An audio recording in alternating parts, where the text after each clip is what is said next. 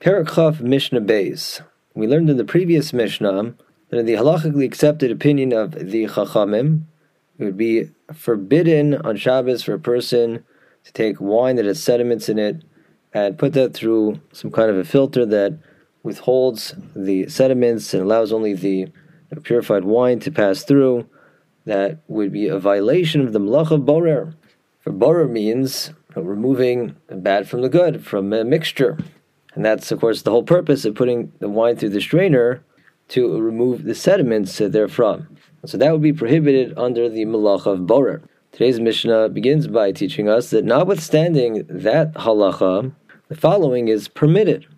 That is, nosnin mayim al gabi hashemarim b'shvil sheyitzalu.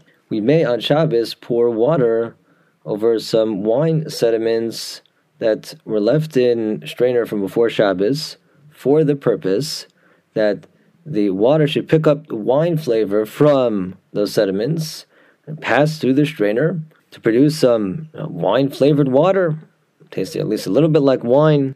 It's perfectly permissible. It doesn't violate borer or the similar malacha called maraked, which is sifting. The reason this does not violate borer is because this person did not take a mixture that had good and bad and do something to remove bad from the good. He took water. The water was perfectly fine. And he improved the water by allowing it to run through the strainer with the sediments.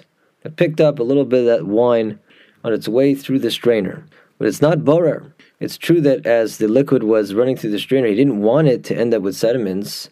But because it didn't start with sediments, rather it started and ended without any psolos, any undesirable thing like the sediments, there's no problem with borer. The fact that along the way it picked up some wine and he didn't want the sediments to come along for the ride either is irrelevant. That doesn't make it borer. This is the reason why, according to many poskim, it's permissible to make a pour-over coffee on Shabbos, put the grinds in a coffee filter, and take the hot water, pour it over the grinds. The water picks up the flavor from the grinds and goes into the cup below.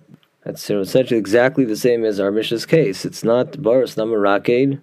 For it began, it ended without the psolas. Yeah, along the way, it passed through some psolas. You don't want the grinds in the coffee, but that's irrelevant. Doesn't make it borer. The grinds are already roasted, and you're pouring from a klisheni, so it's not bishul either. So many poskim say that's fine. The Mishnah states another leniency that umesaninin es hayayim besudarin bekefifa mitzras. We may filter a wine that, as is drinkable, but the person would prefer to filter out these little whitish particles that he'd rather not have floating in his wine. And so he could strain the wine on Shabbos through cloths or a basket of palm twigs. This is not borer because even before the straining, the wine was already drinkable. However, the Rabbanan said that since in practice, most people prefer to filter it, and therefore on the rabbinic level, it's borer, unless the person does it in an unusual way. If he uses like a makeshift method with a cloth or this basket, then that's okay. It's not the proper regular strainer. So in that situation, the Rabbanan say it's fine. But it's important to note that if we're talking about some beverage that's not drinkable until it's filtered, then you're dealing with a biblical violation of borer. Then it would be prohibited even if he uses some more makeshift kind of method, the cloth or the basket. On the other hand, in the case of a beverage that has very slight impurities such that most people wouldn't bother filtering it, then it wouldn't be an issue even on the rabbinic level to filter that even using a regular kind of strainer. The Rabbanan made no decree in that case where, again, most people would drink it without filtering it. For in light of that fact, there really isn't a psolas, an undesirable element in the mixture that's of any halachic significance. The Mishnah continues with another dispensation, something that's not a problem of borer, and that is v'nosnin beitza v'misanenes shel chardal. We may on Shabbos crack an egg into a mustard strainer. So we have this mustard strainer. It was used before Shabbos, and now you have the mustard seeds in the container where it ends up after going through the strainer. And now the person wants to crack an egg in the strainer so that just the yolk should go into the seeds to give it more of a yellow color. So at first blush, it seems like a problem of borer. He's separating the egg yolk from the egg white. But the Mishnah rules it's not borer. The reason is he's not separating out the egg white so that he could eat the yolk by itself. Not at all. The egg white, the yolk, it's both ochel. It's a mixture of two perfectly edible things. He just wants to take the yolk out so that he can color something below. It's not even for eating.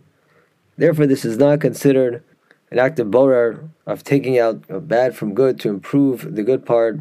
Rather, just there needs to take out one of the parts for a specific purpose. Therefore, this does not violate the prohibition of borer. Another ruling that concerns preparing something that contains wine, the Mishnah rules ve'osin anomelin b'Shabbos. We may prepare a mixture called anomelin on Shabbos. This mixture consists of wine, honey, and pepper.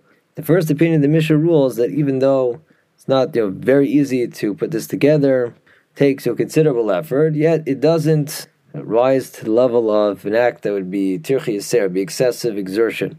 And so it's not forbidden to put together this anomelin mixture on Shabbos. However, Rabbi Yehuda Omer, Yehuda says that would be an issue of too much tircha on Shabbos, and so b'Shabbos b'kos. On Shabbos, a person may only prepare a cupful of the anomelin at a time. B'Yom Tov b'lagim, and Yom Tov we could be a little more lenient. A person may make up to a bottle full at a time. U'b'moed b'chavis. But on Chol Hamoed, as we would expect, halacha is more lenient yet, and you can make even a whole barrel's amount of this anomelin on Chol Hamoed. Even though certain things are professional kind of malachas are forbidden on Chol Hamoed, but we're not going to be stringent that it's too much tircha to put together even a lot of anomelin on Chol Hamoed. We have a third opinion, Rabbi Tzadok Omer, Hakol Lefi Ha'archen. Tzadok says that it all depends on the number of guests that show up. It depends on the need.